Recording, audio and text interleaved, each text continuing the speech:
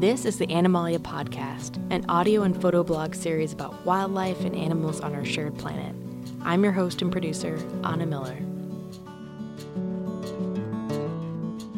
There's been a mass migration happening in New England these past few weeks, and it could be happening right under your own nose, or maybe even in your own driveway while you're sleeping. Welcome to episode 1.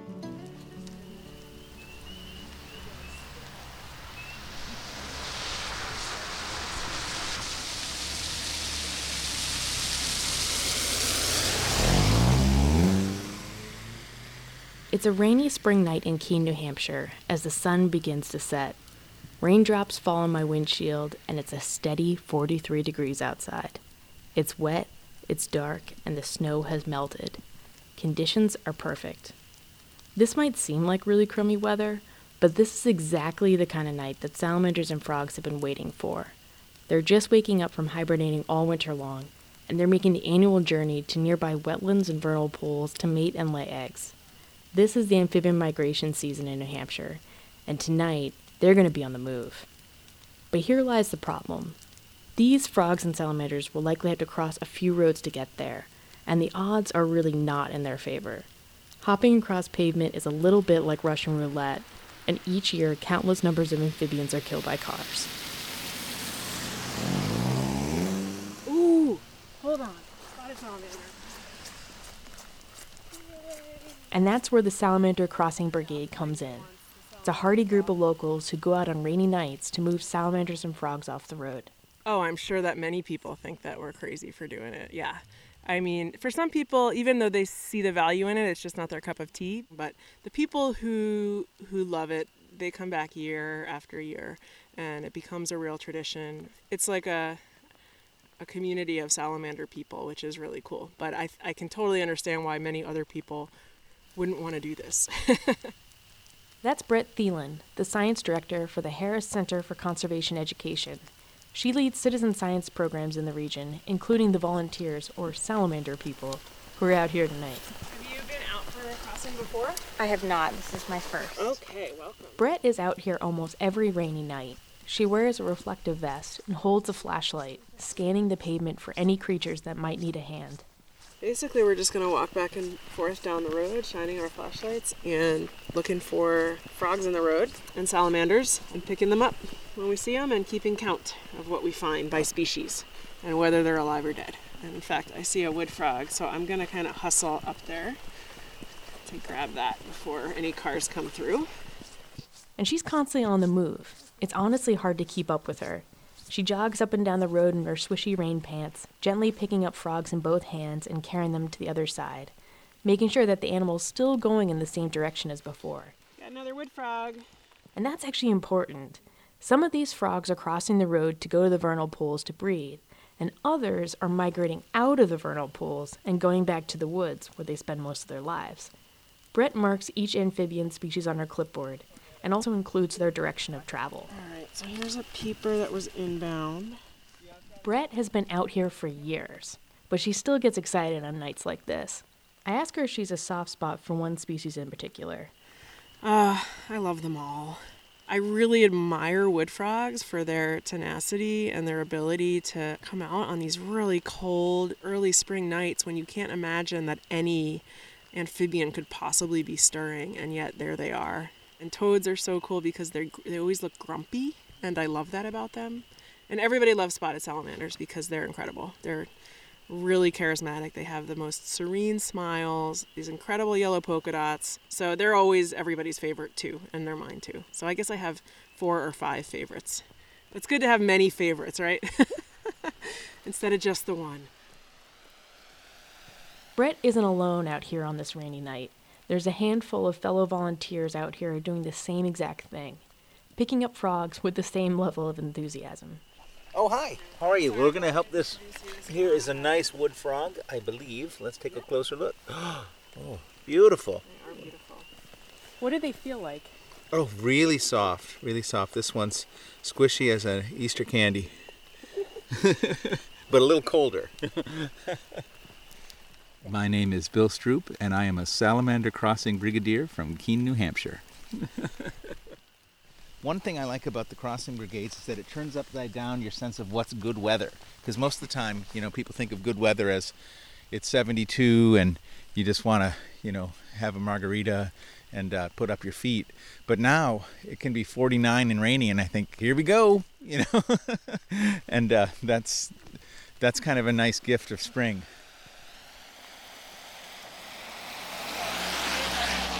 Okay, shine a light on myself so that they know that we're here. Hi guys. Most people are nice. Every now and then they come tearing by, in a hurry or think they are. Do people in the community know why you're out here for the most part? Sometimes it's really sweet. We've had a couple occasions when, in the last few years that we've been doing this, where someone will stop and they might even live just down the street from a place where there's spotted salamanders and wood frogs and spring peepers and Jefferson salamanders and others. But especially the spotted salamanders, if they've never seen them before, they just can't believe that they live so close to such a beautiful creature, and it's really special to see them stop like that. And sometimes people will get out and want to help, but you worry about them because they might be in high heels or wearing all black. And you're like, okay, don't get hit. Whenever I see a car and the car comes right after we've crossed somebody, like Brett's about to cross a wood frog up here, it always makes me feel good because I think, okay, that's one that might not have got squished. But I'm usually out with my 14-year-old daughter and my 10-year-old son, who are usually out, but they're feeling kind of cold and already showered and not quite up to it tonight. But they like it a lot too. They realize how much they're learning about the animals and trying to help them. I think what it's taught me is that if I really don't have to go someplace on a rainy night in the spring after the ground is clear, like one little ingredient that I could probably do without for a dish, I try not to drive. That's one thing that's really changed for me besides loving the animals. It's just, you can really, one car on a little errand that seemed so important at the time can really squish a lot of friends. Even with a bunch of volunteers out here combing the streets tonight, it's still impossible to keep all the frogs and salamanders safe. Brett bends down and picks up a frog that's been flattened on the road. It's about a foot away from the edge of the pavement and was almost in the clear to enter the vernal pool. Almost made it. It didn't make it. It sucks. How many cars have come through here? Barely any. And still they're getting hit. Only the frog's leg is recognizable and intact. The rest of the body is mangled, with its organs falling out onto the pavement. She tosses the frog's body to the side of the road so that scavengers such as raccoons won't get hit by cars too. And then she marks the frog fatality on her clipboard. Right now it's just one frog, but this is representative of what's going on a bigger scale. There was a study in New Jersey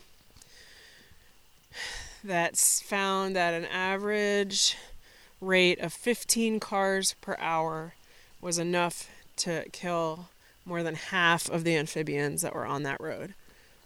And 15 cars per hour is not very many. Saving a couple dozen frogs and salamanders in a single night might seem like a drop in the bucket, but it's important to recognize the long-term impact. A spotted salamander can live up to 30 years, and that means there are decades when the animal can breed and boost a population. When a salamander is killed by a car, we're not just losing out on one salamander, but the multiple generations that would have been created. There are hundreds, if not thousands, that are dying on the roads every rainy night, and the ones who are dying are the breeding adults. So spotted salamanders are fairly long-lived species. They're breeding in wetlands that dry up each year, and so in any given year, there's a pretty good chance that vernal pool will dry up before their eggs hatch and their young mature and are ready for life on land. So it's not uncommon for them to have years of kind of catastrophic breeding failure.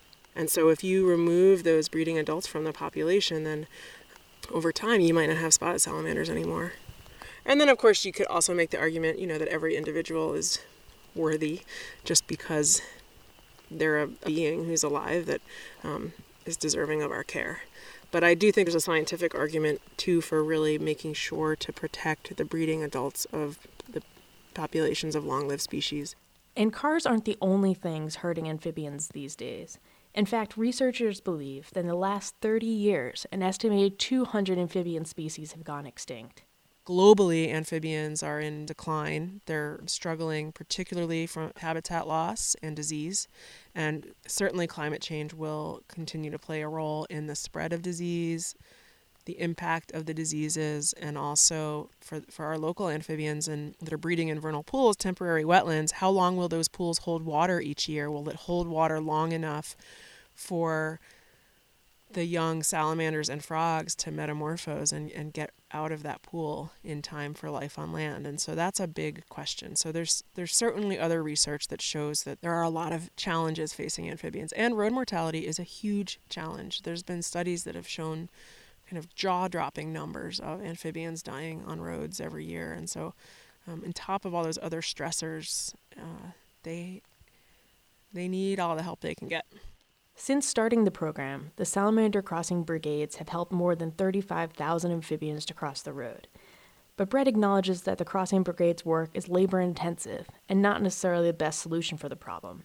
But this is all part of a bigger plan. A better solution for the long term would be to have detours around these sites, or to temporarily close these roads, or in some places they're putting in tunnels to allow the amphibians to pass under the road and to not have to deal with traffic. And I think those all make a lot of sense, but you can't have any of those things until you know where the crossings are and until you have data that justify closing a road. For instance, you wouldn't need to close a road for 5 salamanders, but you might want to close a road for 500 salamanders on a given night. So part of what our goals are in the long term is to try to inform some of that community level decision making and get people inspired to think about closing the roads for critters every once in a while. And it's not just random amphibians crossing here, actually. Spotted salamanders have site affinity and cross the same roads year after year to use the same exact vernal pools. And we know this because the volunteers keep track. Spotted salamanders have bright yellow polka dots on their backs that are like fingerprints. No two are the same.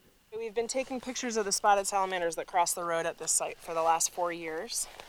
And every year we encounter at least one or more individuals who we've moved across the road before, which is really exciting to think of them as individuals and not just a generic salamander.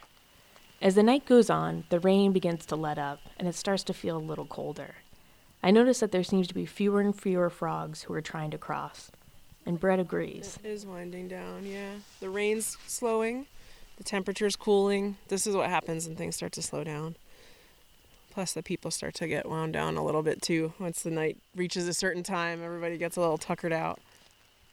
My tally is 21 wood frogs and 30 peepers and 1 spotted salamander and 1 redback salamander. But I know Bill was here and he didn't give me his tally, so my guess is he'll probably double that, which is still, for this site, a small night, but it's not nothing. As I walk down the road, it starts to sink in how many frogs are killed here on a given night in the springtime. Humans, myself included, will never give up cars, and it seems like an endless battle that amphibians can never win. So it really causes me to think about our use of cars and the damage that we're doing without even knowing that we're doing it. And there are nights when people are just driving by. We've got signs up and cones up and people out, and they're still zooming right by. And, that, of course, is upsetting. But the bigger picture of this is that it's hopeful.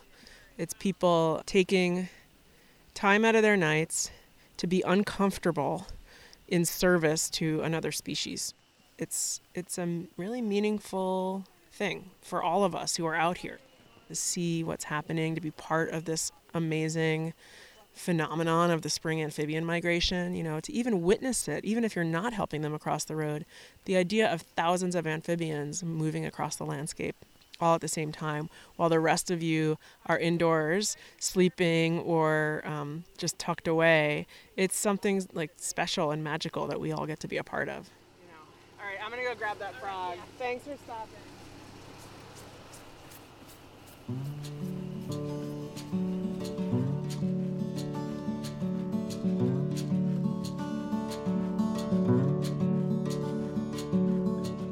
Special thanks to Brett Thielen, Bill Stroop, and all of the fellow salamander brigadiers out there in New Hampshire. Since talking with Brett, the Keene City Council voted unanimously to close a street on rainy nights and ensure that the amphibians could cross safely. This is the first road closure like this in the state of New Hampshire, and this all happened due in large part to all of the data gathered by Brett and her volunteers. To see a few photos from the night, a transcript of the story, and a link to the Salamander Brigadier's work, visit animaliapodcast.com. That's ANIMALIA podcast.com. Thanks for listening.